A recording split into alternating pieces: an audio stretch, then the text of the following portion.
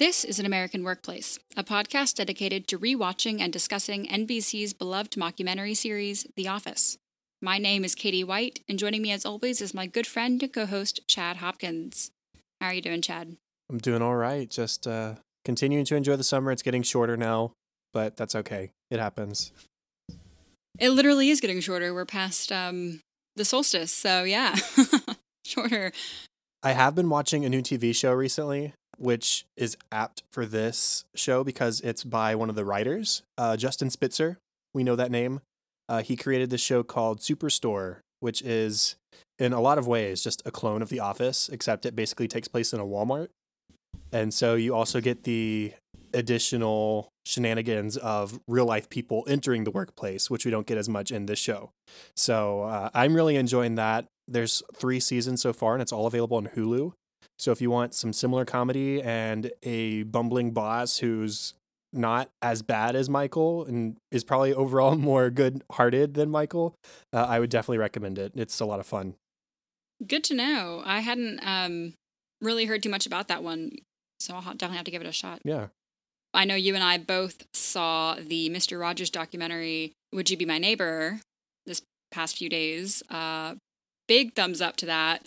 For anyone curious, definitely worth the few dollars to go to the movies. It was great. Yeah, many tears were shed, I believe. Many. So bring tissues or a handkerchief or something, but it's great. Yeah. Very inspiring. Which leads into actual podcast business news. We have a couple of new reviews on Apple Podcasts from Dragon Slayer 91 and UNH number 1. Thank you both very much for that. We have some new reviews on Facebook from Steven and from Ben. Thank you both very much as well. And also, we just passed 400 likes on our Facebook page. So thank you to everyone for all of your participation and your engagement. It really does mean a lot and helps, you know, when you like something or when you leave a review on something, your friends see it, which helps us out even more. So again, we appreciate it a whole lot. Yeah, that's what's great about Facebook is that unlike the individual episodes of the podcast, is there's a share button on everything we post. So if you like an episode or just want to share the show, there's a share button and you can share it with people. And that's just going to help us to continue to increase that like number and hopefully increase our audience. And last piece of business, we have 2 new email conversations from Michelle and Aaron. So thank you again for reaching out. We just love to hear from everybody. And that's what this whole part of the podcast is for, is thanking everybody who reached out to talk about The Office with us, rather than us just having this conversation by ourselves every week. So thank you. And let's go ahead and go on to our first episode. First episode today is New Boss. It aired on March 19th, 2009, directed by Paul Feig, written by Lee Eisenberg and Gene Stupnitsky. Dunder Mifflin Corporate has finally filled the VP for the Northeast region position previously held by Jan and Ryan.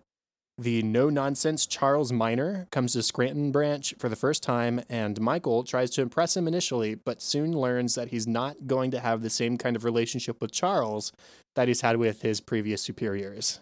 That's a good way to put it, yes. In fact, we even get a little, I would save this for funny moments, but it's just perfect to talk about it now. How Michael says the 2 previous people to hold this position were Jan, his lover, and Ryan, his very best friend, which Ryan was not his best friend, but Michael, thought he was. But there were 2 very different relationships there than Charles intends to have with Michael. Charles is not at all interested in being Michael's friend and is really not charmed at all by anybody in the office. He is very businesslike. To start off, it's Michael's 15-year anniversary at Dunder Mifflin, and he wants to throw a big party, so that's sort of happening in the background this whole time. And he's, as I said, excited to have Charles at Dunder Mifflin. He says he met them the previous week at corporate, and apparently there they got along really, really well. I don't know, in the little snippet of their interaction we saw, they were having fun, they were laughing, but I don't know, they were in a different setting. They were around Charles's superiors, so that might say something too about how he behaved. I don't know, but it is not nearly going quite as well as it did there as it is here at Scranton Branch. Michael prepares these terribly inconsistent bagels with as C's in slicing them so that they're not O's anymore, they're just C's, and some are like really wide C's, some of them are really narrow C's. It's funny how it looks like a fourth grader did it. Charles, of course, brings lunch for everyone that same day and kind of throws some shade towards Michael. Like, there still may be some bagels left. Like, how cute of you that you did that. He was a little sassy with Michael. But Michael, I mean, I appreciate his effort. He's excited to spend some time with Charles. He really wants to make him feel at home. He wants to go around and introduce Charles to everyone and one-on-one, here's the accounting team, this is Oscar, this is Angela. Here's who they've had sex with. Here's who they've had sex with. Let's really just break down their characters. Charles is not really interested. He's like, he's not unfriendly to most people, with a few exceptions, but he's not friendly either. I mean, it's day one. You'd think he'd kind of want to make a good impression, but he really doesn't care. He's just trying to he's just trying to do his job. Michael appears to have only really been interested in the fun he had with Charles the previous week rather than the business. He didn't share details that Charles shared with him about cutting 3% across the board to save money for the company, or not matching 401k contributions anymore, or limiting overtime. Because, again, we've seen this many times from Michael over the course of the series. He didn't want to be the bearer of bad news to his employees. He didn't want to be the bad guy. And so now that Charles is here, he has left it for Charles to be the bad guy. And as the day progresses and Charles starts to put his hands a little bit more into what Michael is supposed to be doing, Michael has this quote. He says, "I am thrilled that the new boss has taken such an active interest in all the responsibilities that I'm supposed to have." Thrilled. It's like somebody's finally holding Michael accountable and he's not too happy about it. You were talking about overtime and financial responsibilities and things like that. Kevin asks Michael if he can do some overtime this weekend to correct a mistake he made. Michael approves, but Charles overhears and then comes in and denies Kevin his overtime. Michael says that it's his branch, not Charles's, and that Michael will be the one to approve or deny. Charles disagrees pretty strongly, and Michael doesn't like to be... he doesn't like to hear no, but he really doesn't like to hear no in front of his subordinates. I think he gets embarrassed. And so he starts imitating Charles, and Pam recognizes the danger here. She says she can kind of gauge his emotional well-being based on what comedy routine he's doing, and he has just jumped all the way down to imitation, which is not good. That means like DEFCON, like lights are flashing, Michael is about to lose it. Yeah, he skipped the talking butt from Ace Ventura. Right. Which is pretty, lowbrow comedy, and Michael just skipped on by. He contacts David Wallace and he says, "It was my understanding that I was not going to be managed." David says, "What made you think that?" Michael just says, it was my understanding. And yeah. It appears that the events of the last several episodes, the fire drill, the first aid dummy, the terrible lecture circuit, the golden ticket fiasco, all of those things have finally piled up on Michael and sort of turned the tables on him. Back from earlier in the season when he met with David to learn, I guess it was the duel, that he is the branch manager of the most profitable branch in Dunder Mifflin. And so maybe all those events have piled on Michael to reveal to David that he's maybe not as competent a manager as he thought. So Charles really does seem to be there to work more closely with Michael than even Jan or Ryan did. And not in the personal way that Jan or Ryan did, in the let's get work done way. And he's almost an intermediary between Michael and David. It's like, I get the sense that David's probably been doing this job, or both jobs, CFO and VP, for a while, because I looked at the timeline on Dunderpedia, and supposedly Ryan's firing for fraud was May of 2008. And supposedly this episode takes place in March of 2009. So it's been 10 months that this position hasn't been filled. And one that tells me that David has been really trying to find somebody worthy of the position after the disasters of Jan and Ryan. And two, that he's ready to be done with this responsibility and hand it to somebody competent and So David just really doesn't want to have the one-on-one interaction with the branches that he was having before. I hadn't thought about it in terms of Michael's recent, I won't call them failures, but David Wallace might, as far as, say, the lecture circuit and stuff. But it makes sense that he would be eager to fill that position now. Yeah, that's a good point. I hadn't thought of it that way. So Michael eventually gets so frustrated that, as you said, Charles is acting as a medium between Michael and David.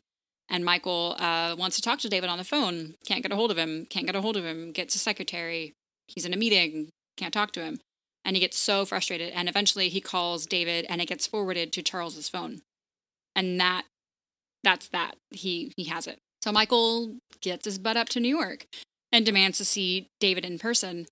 He says, I put my life on hold for this company and I put having a family on hold. David says we didn't ask him to do that. He says, there's all this stuff that I haven't done. It's my 15th anniversary with this company. I deserve more respect than I'm getting. And David admits, you know what, you're right. Charles was going to put the kibosh, as it were, on Michael's 15th anniversary party. David reinstates that, says, okay, we can have that. I'll even be there. But something flips in Michael's head, and he says, I quit. Which I don't think anybody saw coming, No. frankly. That was such a huge wrench. I mean, it was incredible. Every time I see that, I don't forget it's happening. I don't forget it's coming, but it's so out of the blue. David kind of hands him a bone and says, you're right. You do deserve more respect than this. And Michael he can't be convinced that he's ever going to get it, I think. Michael, he thinks he's so in sync with David that when he first goes up to New York, he warns Charles, I'm sorry to do this to you, but I'm going to talk to David. And because we're such good buddies, you're going to be fired. And I hate to do that, but you're not sticking with the way I want to do things here. So they have that whole speech at New York, and David's like, oh yeah, the party, that's it. That's all you want. Okay, we'll fix it. And it's not about that, as it turns out. It's about Michael feeling like he's being disrespected and being forced to drive to New York just to have a conversation with David. And in that, after 15 years at Dunder Mifflin, he's being micromanaged. He's being forced to change the way he's doing things. When, again, despite those recent incidents, his branch is still the most successful branch of Dunder Mifflin. And so I almost see the roots of this episode way back in season 4, The Deposition, when Michael refused to admit that Dunder Mifflin had a history of showing a pattern of disrespect to its employees. But here he is, not being given the privileges and the trust and respect that he thinks he's earned. So he quits. And honestly, this time around, I don't know if it's happened to be past viewings, I teared up a little bit because we know how much Michael loves Dunder Mifflin and even loves David, to be honest. I mean, he waves goodbye to David after he quits and closes the door and says, you have no idea how high I could fly. So wave goodbye. I'll see you next time. And here he is putting it behind him because of just one day of being treated in a way he sees as opposite of the way it should be. And that leads me to asking, is Michael overreacting? What do you think? I find that hard to answer because, and I'm going to get back to your question, but I have in my notes, like, Michael gets really mad with Charles every time he discusses the party, Michael's party. So it's easy to look at it at the surface level and say, Michael is only mad about the party, and he really loses it when Charles says he's going to dissolve the party planning committee, which for some reason Michael is very, very attached to. Not even just the idea of planning parties, but this committee is very important to him for some reason. It seems like every lever of this episode, it's hinging on this party to me. So is Michael overreacting? If it's not about the party, which I don't think it is, but that's sort of what he associates with respect, is this party that he's throwing for himself for his anniversary with the company. That's what he can grasp onto and say, if they let me have this is a sign of respect. Right? Mm-hmm. And so them just kind of throwing that under the rug is a huge stab in the back in Michael's eyes. And then when David gives in, I think he does think, as you said, oh, this is all he wants, just a party. I'll just give it to him. Because Michael's a simple guy. Right. Yeah. And that'll make him happy. Like, here, child, have a piece of candy.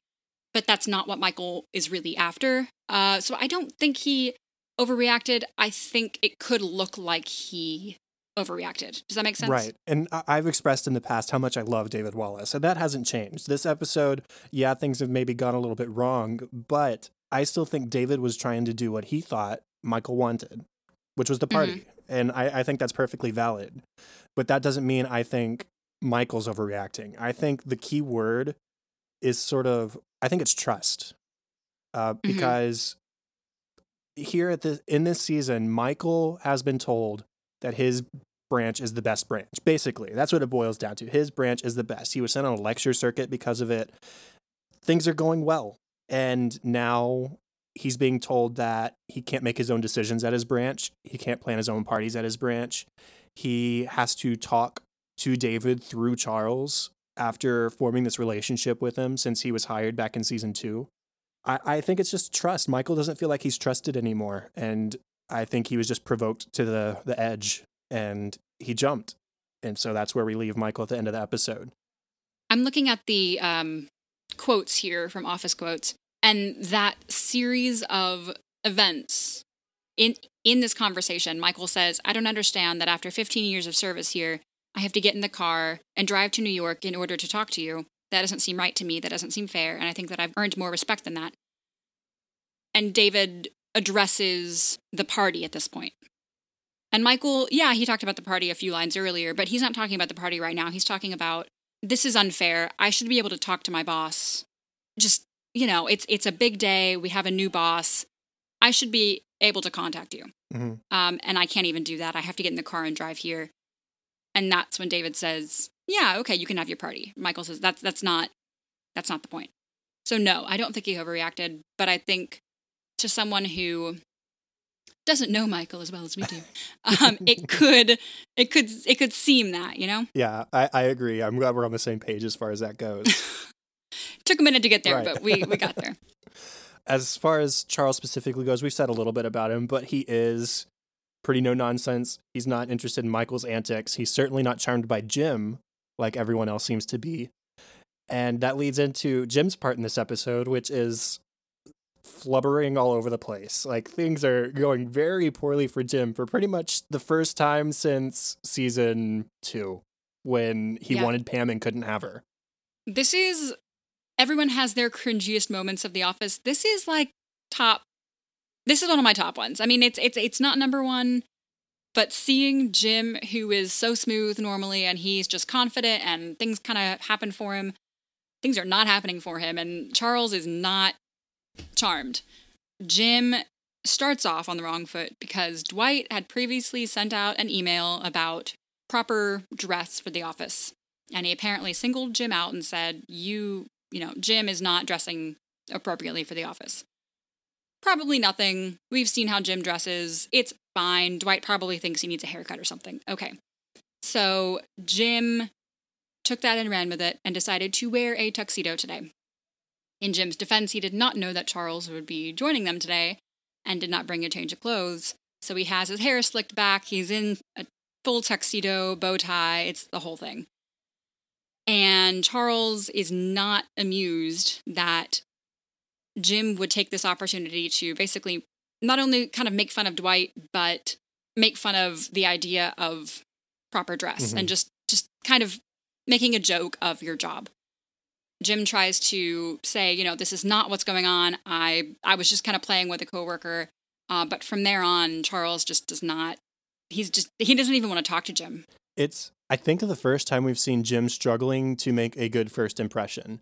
I mean, we think back to Hot Girl in season 1, when he decides he wants to turn on the charm bomb or flip the switch onto flirting. I mean, he walks in there with Katie and she's smitten with him because he's just so smooth about it. That's the word you use, smooth.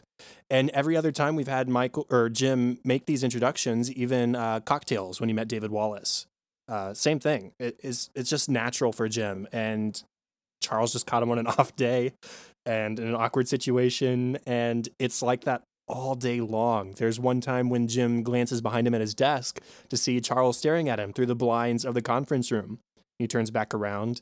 He sort of pauses for a moment, looks back behind him, and now Charles is right up against the window, pulling the blinds down, staring at him like, are you going to do any work today or not? And Dwight is thrilled, but things are going very, very poorly for Jim. I had that scene with the blinds in my notes. I said it was like the weeping angels in Doctor Who. Yeah, a little bit. It's just, which if you're not familiar, every time you look away from the weeping angels, they move closer towards you. And that was Charles in that scene. Just, are you going to do work? Are you going to do, and just being a little creepy towards Jim. And Jim tries to make it better. He pulls Charles aside, or rather goes into his makeshift office and tells Charles, look, I think we got off on the wrong foot. I'm a smart guy. I'm a great number 2 for the office. I hope you'll give me a chance. Charles, of course, asks about number 2. What do you mean? Jim admits that it's a made-up position, the assistant regional manager. But, it was fake when we gave it to Dwight, but it's real for me. And so, of course, Charles makes Jim feel badly about that. And Jim really did try. He's like, look, I want you to know I'm not a goof-off, but Charles just isn't having it. Which I do have a question, because we know that when Jim was transferred back to the Scranton branch from Stamford in season 3, that Jan made him second in command. Like, yeah, that was a real thing that happened. We'll put you number 2. Yeah, because it was going to be Stamford staying open. It was going to be Josh at the head, and Jim was going to be number 2 there. Things switched around. Jim was still going to be number 2 at Scranton. So in some capacity, it's a real position. But Charles does have a point. If it doesn't come with any additional responsibilities, aside from Jim just being in charge when Michael's out, is it a real position? What's the point of the position? So it's a good point. I kind of see both sides. I mean, we knew it was real, but if it doesn't have anything additional, what is real? Right. It was made up as far as we know, and then we heard Jan mention it during the merger. So I feel like that may have just been Jan trying to schmooze and like, this is, we'll give you this position, but the position is elusive, Who knows? But that's a good point. I had forgotten about that. Last characters just really briefly talk about before we move on to funny stuff are Angela and Kelly, who are sort of fighting over Charles and fighting to pursue a relationship with him. Kelly calls him a black George Clooney, says she's going to get him to take her to dinner tonight, and that their kids will face obstacles being half black and half Indian, but it's worth it. And Angela approaches him at the end of the day before he leaves and says, "It was nice meeting you, Charles Minor." Like, nobody talks like that. That's like a James Cameron script, Right. And she finds or maybe steals his scarf to return it to him, and has that talking head saying, he's a sophisticated man who doesn't need to go dumpster diving for a relationship, i.e. Kelly. Right. But at this point, he'd kind of be dumpster diving if he was pursuing Angela, in my opinion. As I've said, my opinion of her is not very high at the moment. Angela goes up to him at the end of the day and simply says, it was nice meeting you. And all he says is, okay. Okay. And I just put, rude? I mean, I know she's weird, but just thank you. You too is all it would take. Yeah, you too. Yeah. Even if it was flippant, reciprocate somehow. Seriously. Funny moments. Let's discuss that. What do you have? The cold open. Dwight says, "Michael, since it is your 15th anniversary at the company, I thought it might be appropriate to begin the festivities with a 15-minute round of applause." And following with a 15-minute moment of silence. The first part, Michael was really enthused about. I don't think he was so keen on the second part. I don't think Michael would last a 15-minute moment of silence. No. And then Michael says, "This party has to have all the excitement, drama, and intrigue of my time here." And Jim, that's when he steps in. And of course, classy. And of course, he's in his tux at this point. Right. Michael says, like the opening of a car dealership. That's classy. Jim says, or like Mr. Peanut. And Dwight says, he's not fancy, he's not classy, it's just a regular peanut wearing a top hat, monocle, and cane. Michael says, that's what makes him classy. And it goes on a little bit longer. It's just ridiculous. Dwight makes a suggestion about having an ice sculpture of Michael covered in chocolate-covered strawberries. And Jim says, that's not classy enough. I'm going to come up with something off the top of my head here. An ice sculpture of you surrounded by chocolate-covered fruits. Michael says, strawberries? That's inspired. And Dwight says, I just came up with that suggestion, and he storms out. And everybody comments on how that was not classy. Jim says, déclassé. French, classy. Yeah. My favorite was Dwight suggesting that they have a string quartet playing classy Cal music. Yeah. He's trying. He's trying. Michael tells Dwight to stall Charles in the break room while Michael gets the C-shaped bagels out. So we see a break room full of people, and Dwight is literally whispering Scranton's coal history to Charles. It's just very quiet and creepy, and Charles is freaked out. And, if you're going to try to put on a good first impression for the new boss, don't sick Dwight on him. It's just rule number one. And, I thought at the time when I first watched that Dwight might be, reciting the Wikipedia page or something. And I did look. It didn't match. It might have at the time. But then I just now remembered, didn't we see a deleted scene of how Dwight and Angela had their first date at the coal mine? Possibly. I think there was a deleted scene where they were both really excited and they already knew all the information, and that's what made it exciting. So they'd correct the tour guides. Oh, yeah. I think I remember that. And so that would make sense why Dwight's just able to whisper under his breath the history of Scranton and its coal mining industry. I think you're right. I remember that they were correcting somebody. Mm-hmm. That sounds right, though. Yeah, I'll have to look it up, but I'm pretty sure that's something that we've talked about in just a small deleted scene. Michael, there's lots of small moments for Michael. There's the whole, I think it's an Ozzy Osbourne impression where he goes, it's going to be metal. Metal. And he says, metal. It's going to be mental. No, it's metal. Rock and roll. Metal, not mental. Whatever. Michael tries to get to know Charles better. He had just gotten off the phone with David, where David basically said, deal with it, he's your boss. So Michael comes in to the conference room where Charles has set up shop. He says, I just got off the phone with David Wallace. He said that you and I should try to get to know each other better. So I'd like you to tell me something that you've never told anybody before. Charles says, no. Michael says, come on, what's your wife's name? Where did you work before you came here? Charles says, Satakoy Steel. Michael says, beautiful. See, African Americans have such a rich history of unusual names. No. Charles worked at a place called Satakoy Steel. You're not from paper? But to be fair, Michael did ask 2 questions in a row. Yeah. Silly. There are a few small quotes from Michael trying to get in contact with David. He says, truth be told, I think I thrive under a lack of accountability. Yeah, thrive in a certain way, but maybe not in productivity. Right. Later, he's in contact with the secretary and says, just tell him to call me ASAP as possible. Sure. Yep. And then the last one in that sequence, he calls David's office and is forwarded to Charles' cell phone, which you mentioned earlier. And Charles asks, who is this? And Michael ends it with, I was never given a name, and then hangs up the phone. That's so good. That was on mine too. One more Michaelism. He says, you say no more parties, and then you spend all this money on lunch. And I think it's a little hypercritical. I don't think hypercritical is the word you're looking for. It's hypocritical. And as he is leaving for New York, he says, very impassioned speech. Do you even know how paper is made? It's not like steel. You don't put it into a furnace. If you put paper into a furnace, you know what would happen? You'd ruin it. And then he tries to flip a chair on his way out, and he just sort of moves it, scoots it a bit. It's not very dramatic. We haven't seen Michael this angry in a while, but he's peeved there.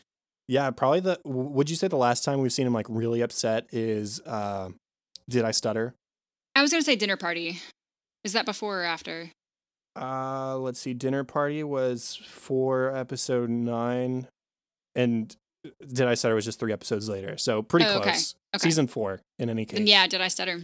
Almost done with the funny stuff. When Michael is trying to get in contact with David, Dwight interrupts and says, no, you got to charm them. And so the secretary picks up. He says, hey, gorgeous, how you doing? How's it hanging?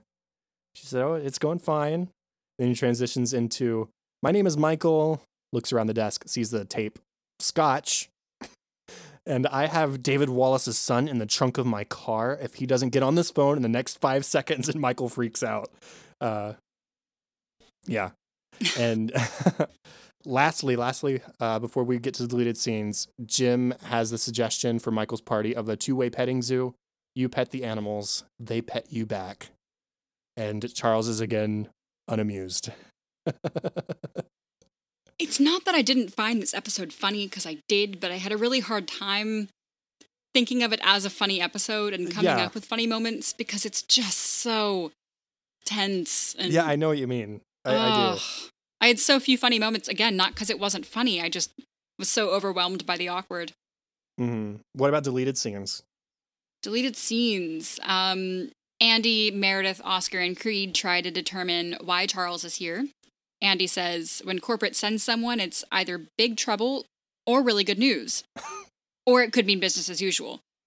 Creed just wants to know who Charles works for. When Oscar tells him, Dunder Mifflin, Creed says, oh, well, it's all starting to make sense now. I don't think Creed knows where he is half the time. I don't think he knows he works for Dunder Mifflin.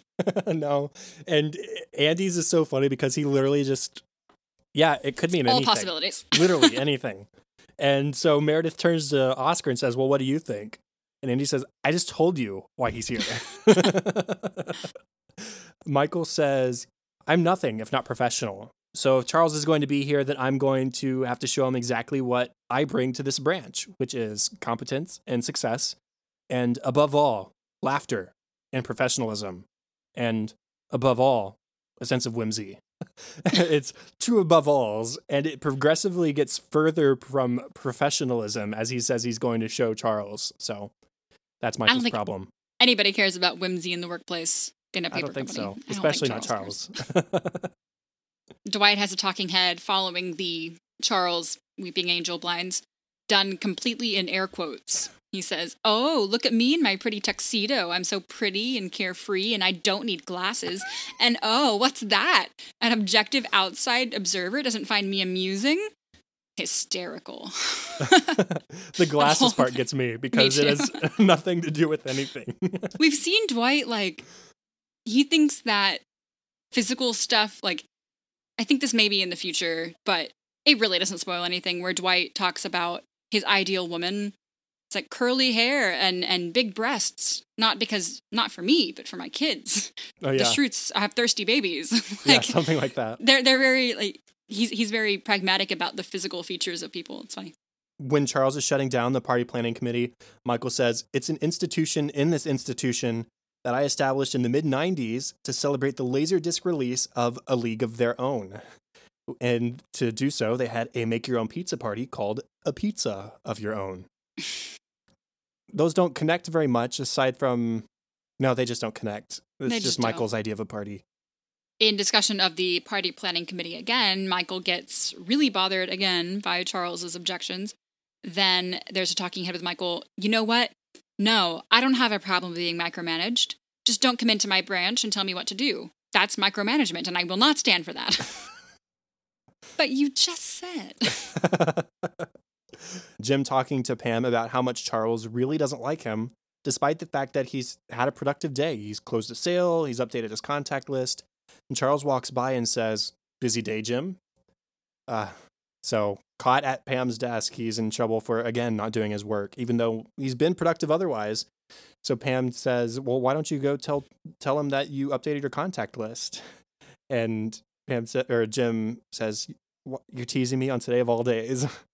And she offers him a candy, but asks him to eat it at his desk so Charles doesn't keep seeing them together. I think for her own safety. Yeah. And then there was actually one more. Michael goes through a series of reactions to just having quit his job, including calling his mother. And after him begging his mom not to, she puts on Jeff, the stepdad, on the phone. And he says, hello, sir. How are your trains? She calls him sir, and he has trains. So we know a little bit more about Jeff. Yeah, a little bit. He also, he's eating a slice of pizza, Sbarro maybe, Maybe. and laughing hysterically, and eating a hot dog and crying. So 2 New York foods that have very different reactions for Michael. What about our discussion topic? Okay, Charles Minor. Is he unnecessarily rude, or is he just doing his job trying to fix this crazy paper company? We know Michael. We know he's harmless. Charles doesn't. What's your vibe on him? I don't know. I almost think of there being like a spectrum of bosses, and Michael's on one end, and Charles is just on the polar opposite end, where Michael is carefree and loves people and maybe not the best at his job, but he has fun and tries to make it fun for other people.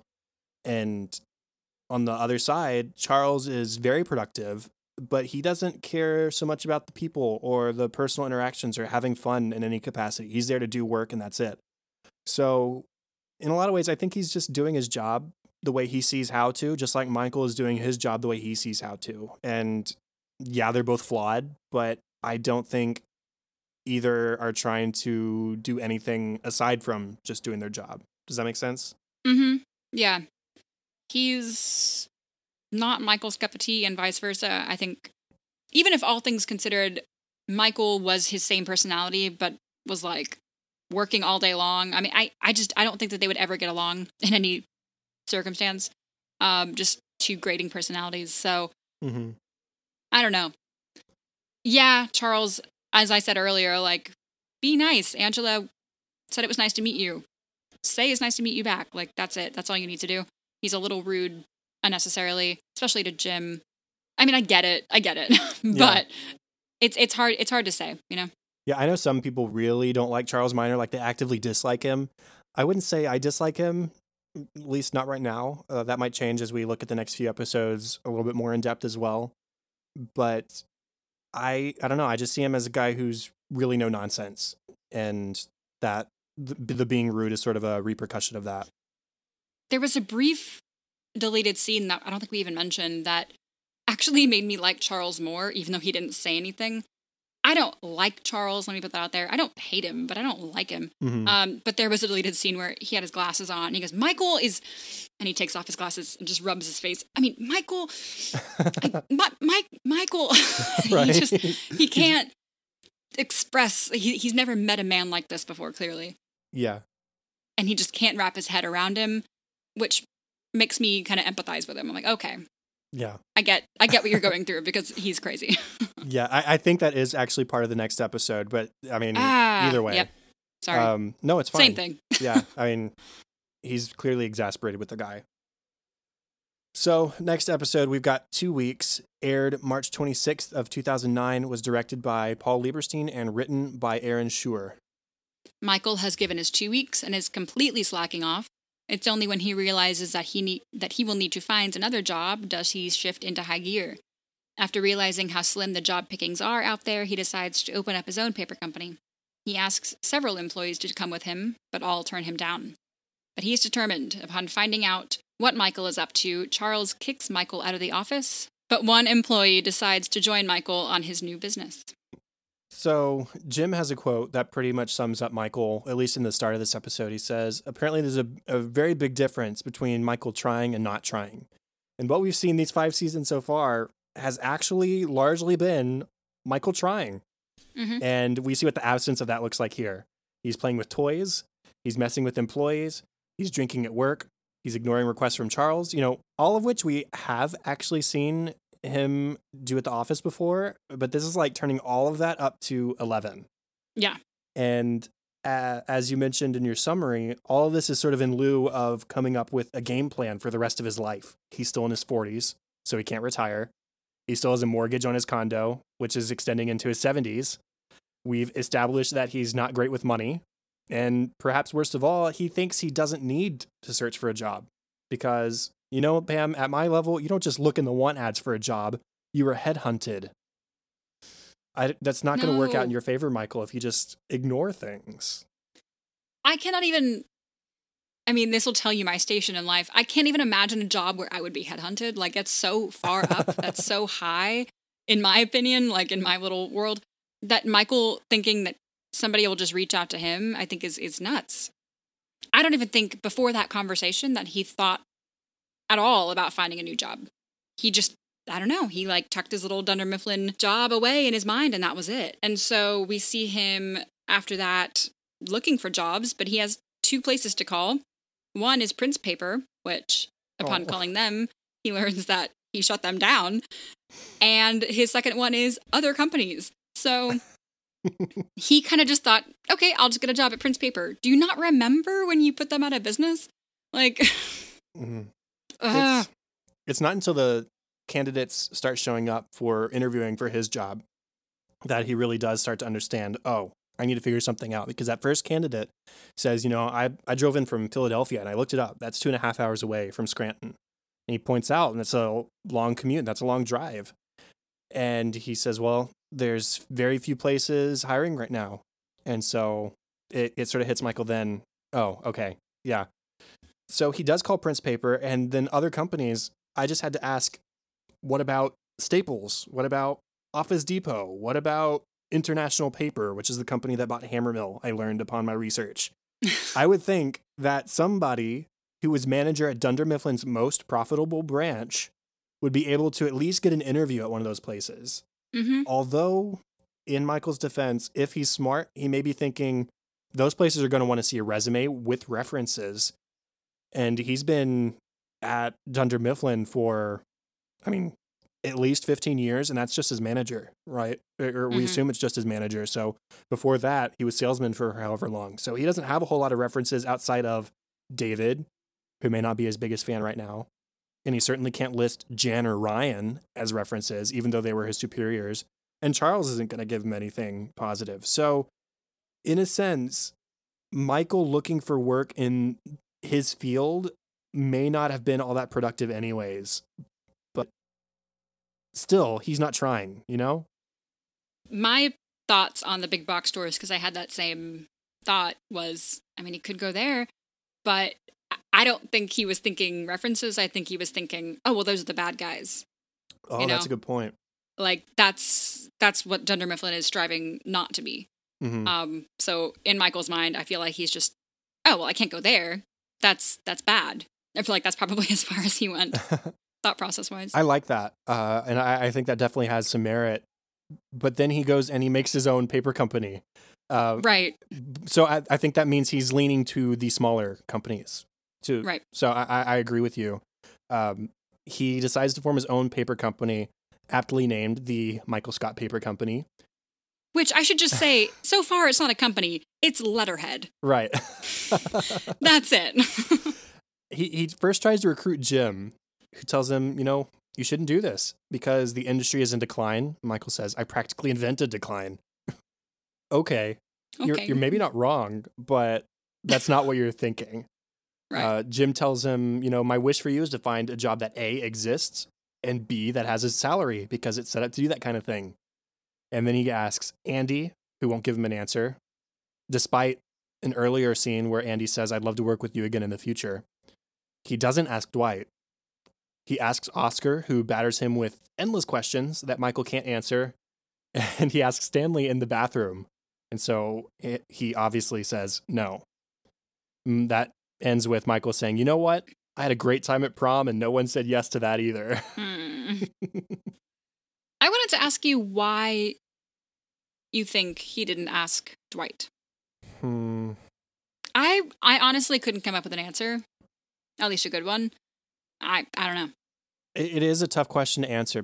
We've seen they have a pretty rocky friendship. We know that they've hung out a couple of times outside the office just because of references so far. But we've also seen them pretty antagonistic towards each other, and especially Michael towards Dwight. So the excuse he gives in the episode is, you know, Dwight has the farm that he's tending to, but my response to that is Michael planning on moving like cross country? It's not like he can stack another expense onto this. He's got a condo. He's staying in Scranton. Right. There's really hypothetically no difference. Right. There's no reason for him to not ask Dwight aside from just doesn't want to. He just, I guess that's what it boils down to. He doesn't want Dwight. He sees Dwight as weird and maybe not a friend like he considers everyone else in the office to be. Yeah, which is kind of sad to put that into words, but at least at this time. And I feel like their relationship goes so up and down. You know, one day Dwight will be his best friend, and the next Dwight's driven Michael up a wall. So maybe they were having an off day, and or Michael just doesn't want to deal with that roller coaster in a new business. And Kevin later asks Michael, you asked everyone except me, Angela, Meredith, and Creed. I wanted to add to that list. I highly doubt he asked Toby or even Kelly either. Yeah. I don't think either of them would have been on Michael's list, but that's beside the point. He didn't ask Pam either. Oh, that's true. He didn't ask Pam. That's like yeah. Didn't even occur to me. Yeah. Well, Charles finds the letterhead, the order form, purchase form that had Michael Scott Paper Company up at the top. So he calls up Hank. Taped at the top. And so he calls up Hank to escort Michael off the premises because he can't form a rival company while still employed by his current company, even if he's put in his 2 weeks notice. Michael at the time doesn't think that Hank will be loyal to Charles. He asks him to do the opposite. Hank, escort Charles outside. And Hank says, come on, man, let's go. So he leaves, and Charles won't let him do his speech. And it's a small thing to note, and we can talk about this when we talk about Pam specifically in a second, but when Charles denies Michael's opportunity to have a speech, it sort of looked to me like Pam is looking at him pretty upset with him. Like, you're taking away his job, basically. Why not give him the chance to say something? I don't know. Maybe I'm misinterpreting, but it's like she has this brief look where she seems really frustrated in the direction of Charles. I didn't notice that. I'll have to go back and watch. Yeah. When I was watching this, I kind of forgot what happened next, and I said, wow, Michael's going so easily. Like, he just sort of, okay, after Hank says, all right, no, come on, man, let's actually go. Michael just grabs his stuff. Well, he doesn't grab his stuff, he grabs himself and leaves and waits to give a speech. Charles says no, and then he leaves. And I said, wow, that was pretty easy. I thought Michael would have to be dragged out of the office. And then I remembered that Michael crawls literally on his hands and knees back into the office to steal info, documents, office supplies, people. He's just grabbing everything he can get his hands on because this new company that he is starting, that is not actually a company. It is, as I said, a name and letterhead. He has nothing. So he's just trying to grab salesmen, anybody, anything that can fit in his hands. He's going to take it with him. I just wanted to point out that Michael gets back in the building through the door that is on the parking lot level on the side of the building. How is that not a huge security issue that door is just not locked all the time? It should be locked. They have Hank at the main entrance to prevent, people just going up. Yeah, and Michael just grabs the door and walks right upstairs. That's concerning in 2018, but yeah. Okay. Maybe not in 2009. Which leads into Pam. After the events of the surplus, when they chose to spend the surplus on new chairs, and also stress relief when they used the copier as a battering ram to try and escape Dwight's fire circus, if you want to, I don't know what you want to call it. Fire circus, definitely from now on. They finally got a new copier, and Pam has to be the one to figure it out how to set it up. She spends hours on it this day. She finally emerges victorious over the copier, unlike over the wireless router at home, as she mentions in a talking head. And her victory is hollow. It's almost like, it reminded me of Jim's talking head in the pilot. I have all this useless knowledge about paper in my head because they're talking about downsizing at the time. And so Pam's talking about how she could do a bound book in plastic with rings or whatever. Offset colors. Yeah, offset colors. That's right. And so then she just sort of stares off into the distance like, wow, I know how to do a really useless thing. Yeah. She said she spent all day working on this, which feels great. Yeah, you know, I mean, like it's hollow. There's not a real victory there. And so when Michael leaves the second time in the episode, after he's asked everyone if they're doing their best work here, are you being the best you can be here? Pam gets up and leaves with him, but under the condition that she's no longer a receptionist. She's a salesman instead, and Jim's with her, and he's just sort of makes a look at the camera like, never heard that one before. Okay. nice. Yeah. And that's that. That's Pam. So she's going to be a salesman for the Michael Scott Paper Company. But it was just, you could see the slow progression over the episode from learning about this copier to questioning why she put so much effort into such a non-important thing in the end, to considering what Michael's proposal is to go and to do something different with herself. And the whole episode was not on board with Michael's idea. You know, this is a bad idea. It's not the climate to start your own company. And she doesn't know what she's about to do until she does it. Mm-hmm. You kind of see this look on her face like, I have to go. I have to do it. I have to get up and go. And like, she doesn't know that it's coming. And Jim, I think, is really like, no, you're not really going to go with him until he hears her reasoning. I want to be a salesman instead. Mm-hmm. That's, the next step up.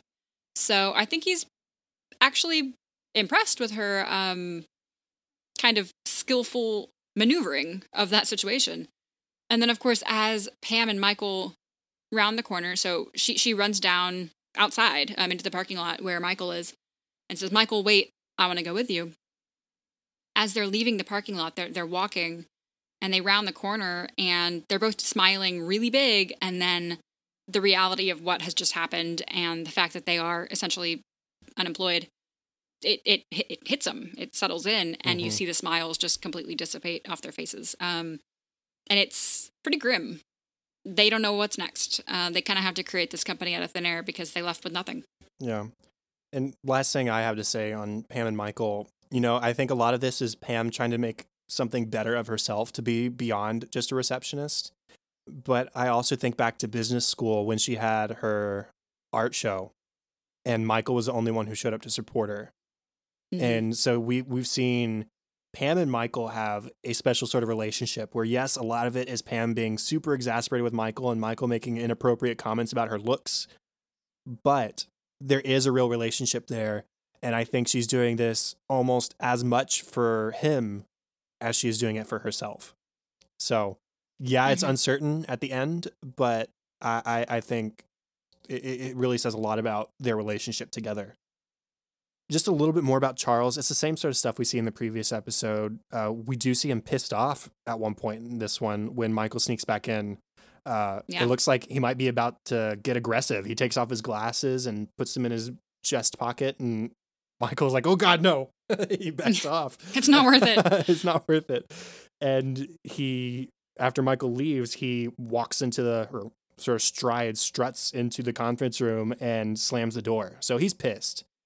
And then at the end of it all, when Pam and Michael have both left, we see how Michael has the advantage over the Scranton branch that Charles doesn't have because he doesn't know the people. He assigns Kevin to phones, instead of Kelly, whose job it is to talk on phones to customers. Or maybe even Andy. Andy, I think, has the personality where he could do reception. He's personable, but this is Kevin. He can't do it. And then he assigns Stanley, who is literally holding a crossword puzzle, not paying attention, in his hand, to be his productivity czar, as he calls it, which is something like Ryan would say, but whatever. Right. So he has picked two people to do jobs that are completely opposite to their personalities. And so I think this is a sign of things to come where Charles just doesn't know these people and he doesn't know their strengths, and that might not end up in his favor. I did my preparation for this episode yesterday, and I put that in my funny moments, but as I look at it now, I'm like, that's not funny. That's like, it's kind of sad because Michael would have never made that mistake. Mm-mm. So that definitely belongs in character development land. Not too funny at all. Let's go ahead and go into funny moments. What do you have to start us with? Well, there's not really a cold open, as it were, this episode. It dives right into, and I think rightly so, it left us on a bit of a cliffhanger in the last episode. So it dives right into the story of Michael telling us 2 weeks. And Michael will not tell anyone how he quit. He has a captive audience and he just drags them along. Pam says he finally has a story we really want to hear. And he knows it. And he's sitting up on the counter in the kitchen and everyone's huddled around. And he's like, okay, so I'm in New York and I go to use the revolving door, but I can't. It's broken. Like, everyone's like, oh my God. Okay. So you finally get in the building. He goes, no, I was in the wrong building. And like everyone just, oh my God. Okay. So you're in the right building with the right people. Now what? And he keeps finding all these little details or making them up to just prolong the story because no one ever pays attention to him this long. I know we're talking about funny stuff, but just a small discussion point. Michael doesn't exaggerate his story at all. He stretches it, but he doesn't exaggerate it. He tells it exactly like it is, which I think is interesting. Because I think Michael is the kind of guy who would sort of blow things out of proportion and make it more than it actually was. We've seen him do that before. Yeah.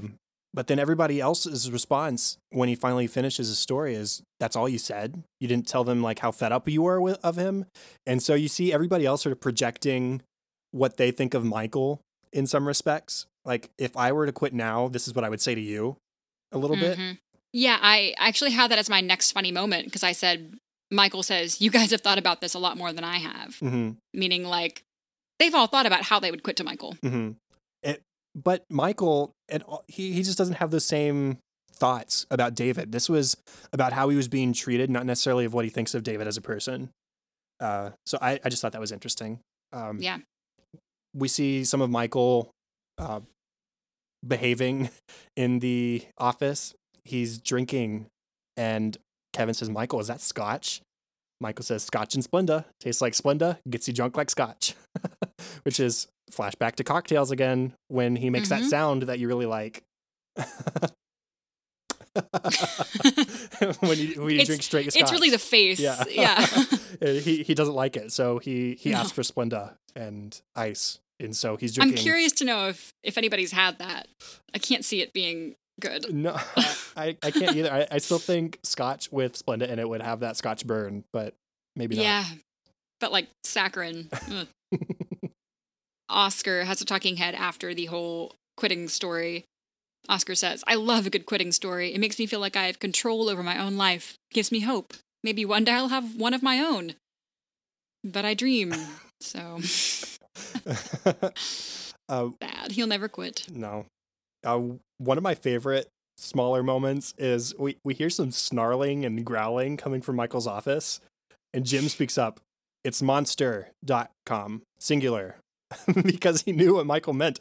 Monster.com is a job search site. And so the camera focuses on Michael, and he's like uncomfortable. He says, oh, thank you. And he fixes it. It's such a small thing. That joke is so much funnier because we didn't get the lead up. Right. We just got, it's monster, singular. Like we didn't need the beginning of that joke to get the end of it. It's really good writing. Michael is talking to Pam about his idea about starting up his own paper company. Michael says, this is a dream that I've had since lunch and I'm not going to give up on it now. Pam says, yeah, but you could give it up though, right? And almost nobody would know. As in, pretty please give this up. This is a horrible idea. Right. And in that same conversation, Pam's the one who mentions Michael Scott Paper Company. And Michael says, oh, somebody's been talking in bed. Pillow talk. As if Pam and Jim have been in bed together in the last half hour or however long it's been. She just goes, yeah. Yeah. Michael announces to Andy, I'm starting my own paper company. Andy says, no way. In this climate, Michael, in all climates, it's going to be worldwide.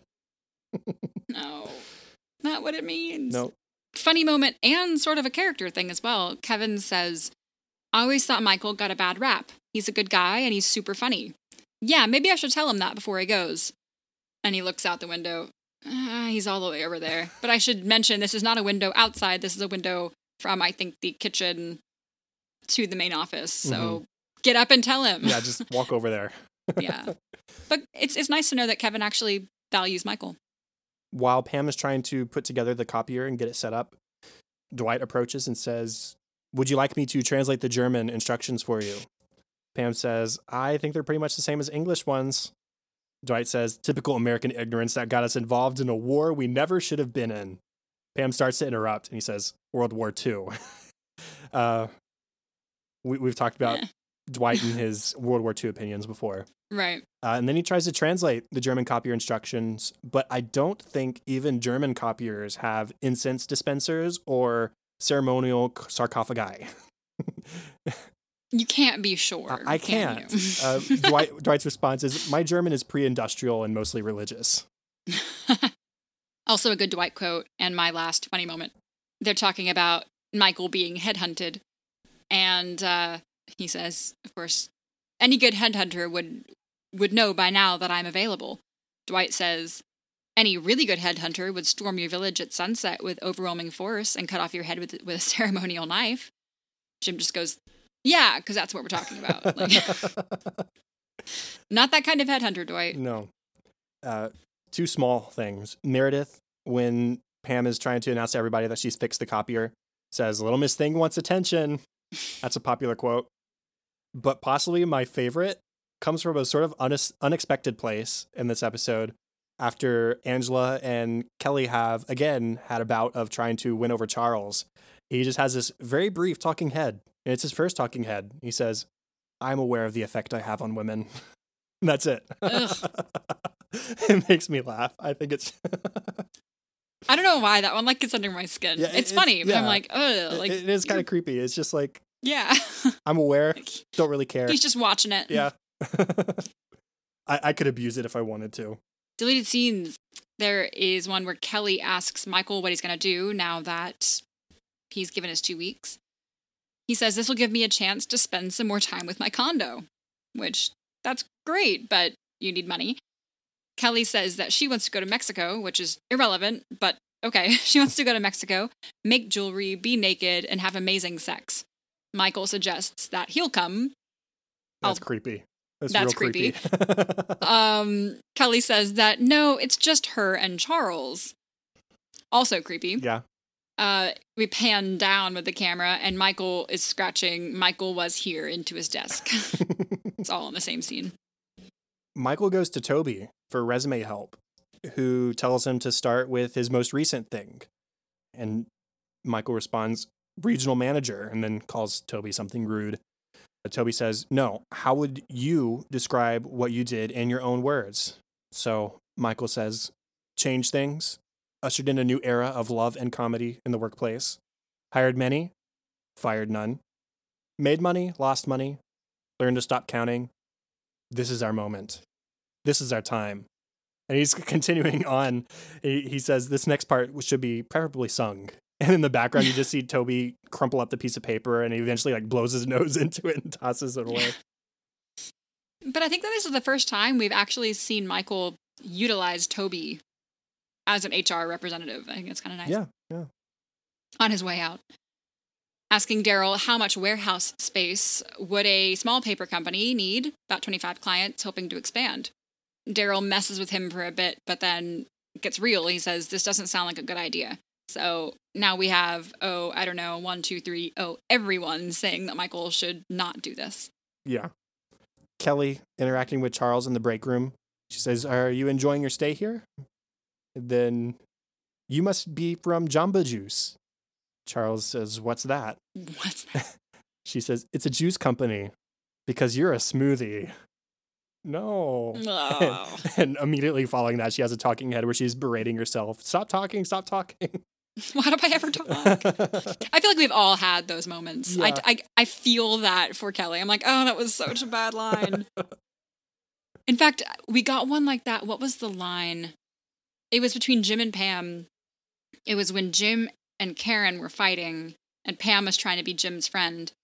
And she's saying, like, they're by the vending machines in the break room, and she goes, "Oh, yeah, I feel so much better when I've had 8 hours of sleep. Sleeping's better than not or something. Mm-hmm. And Jim's just like, yeah. And he walks out of the room and she just like slams her head on the, Right. on the vending machine. Like, oh. Yeah, trying to make conversation and just failing. Yeah. Jim has a talking head. He says, Michael will find his next job the same way he found this one. He'll board a bus, smell a woman's hair, follow her to her place of work, and walk out with an entry-level sales position. Is that how Michael got this job? I thought the same thing. I thought, holy crap, if this is real life, like, is this really how it happened? Because I believe it. Yes. I don't remember anything to the contrary on No. how he got this job. I think this is the only snippet of anything we've ever gotten on how he might have gotten his job. Creepy. I believe it, which is terrifying. Yeah. Because that sounds like the kind of thing he would do. Not maliciously, just, yeah. Last one for me. Apparently, Michael snuck in twice after getting kicked out the first time. We saw the second time he came back in. The first one, which is the deleted scene, he had a box he was collecting things in back in the annex, and he's caught by Charles. And so to escape, Michael tosses the box into Charles' hands and runs through the kitchen, grabs the container of cheese balls, and makes his escape. Priorities. Yeah. Drop Yeah. the Post-its, get the cheese balls. All right, our discussion topic, Chad. What do you have? Okay, just a small bit of intro because we didn't talk about it. Andy gives Michael a bottle of wine as a farewell gift, and he says, I hope to work with you again in the future. We know that Andy is a big brown noser, but with Michael leaving, being a kiss ass at this point does nothing for him. In fact, Phyllis, she and Andy have that interaction where he says, it's a sad, dark day now that Michael Scott's gone. Phyllis says, he's gone now, Andy. You don't have to keep kissing his ass. So do we think that Andy was being genuine in this moment, giving a gift to Michael, saying, I hope to work with you again in the future? Or was he trying to maybe take get something from Michael, have some sort of ulterior motivation that led to him giving this gift? And I don't necessarily know what that would be, but what do you think? I don't know that it's either of those. I think Andy is pretty sentimental. Nah. And I think he just, I don't know. I'm the same way. If I have a boss leaving, or I don't know, a person I would even slightly consider a friend, like, moves, something like that, I get really sentimental and like graduation goggles about it. And I think that might be what Andy's feeling, and that he just wants to give him a gift. I mean, we've seen that he's Mr. Manners, Mm-hmm. and I think that might just be his, like, gesture. I think it was just from a good place. I don't think he was BSing or brown-nosing or anything. It doesn't seem like it. It doesn't seem like it. He seems pretty genuine. Yeah, but my only argument against that was, when have we seen Michael and Andy form any sort of meaningful bond, Yeah, true. Which may just, it's it's not a deleted scene, but it's not that big a deal. I was just curious because the only thing I could really think of is if he was maybe wanting to eventually ask for a letter of recommendation or maybe even lobby for his position. Michael's leaving, the position's open. Who knows? Not that I don't think Charles would listen to Michael's recommendation, and he said he's looking for out-of-house hires anyways. But just a thought. I was curious what your thoughts on that would be. What I was more confused about that scene, actually, was Michael's reaction. Mm-hmm. I'm forgetting the words exactly, but he kind of shakes the gift and says, is this wine? And he says, yeah, guilty. Michael says, well, I already have wine. And just like, he kind of dismisses the gift. I was just confused as to why I'm kind of taking your discussion topic. No, that's okay. And asking you, but why would Michael be so dismissive of, even if it was a brown-nosing thing, which maybe is a case for Andy being a brown-noser in this case, but why would Michael, that doesn't seem like him. I don't know. I mean, if you think back to sort of their original interactions, which would be traveling salesman when Andy got Dwight to quit, and following up with, The Return. Yeah, it's called The Return.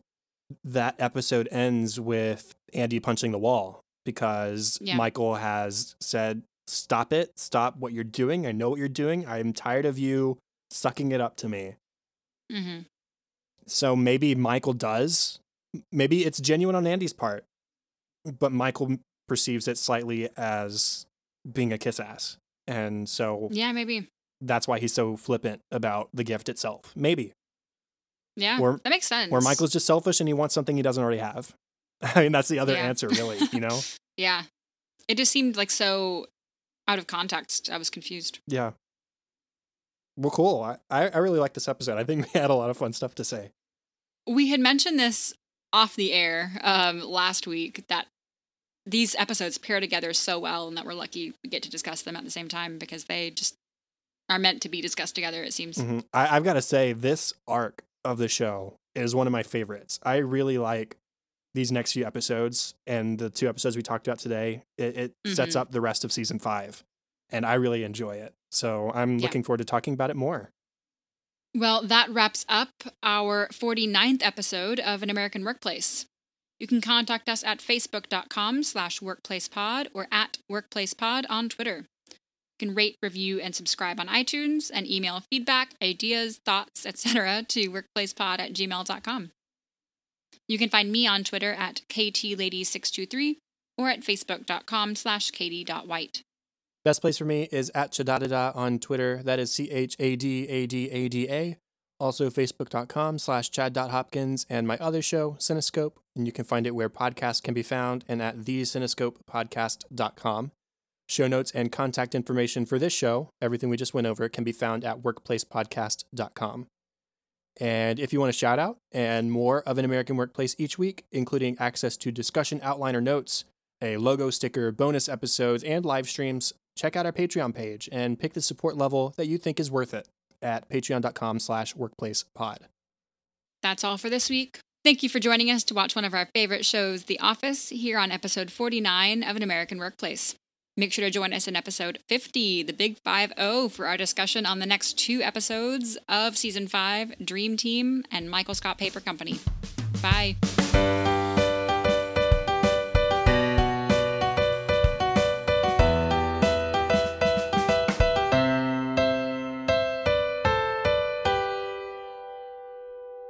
Michael goes down to the warehouse and asks Daryl for advice, asking him how much wear space. What is wrong with me?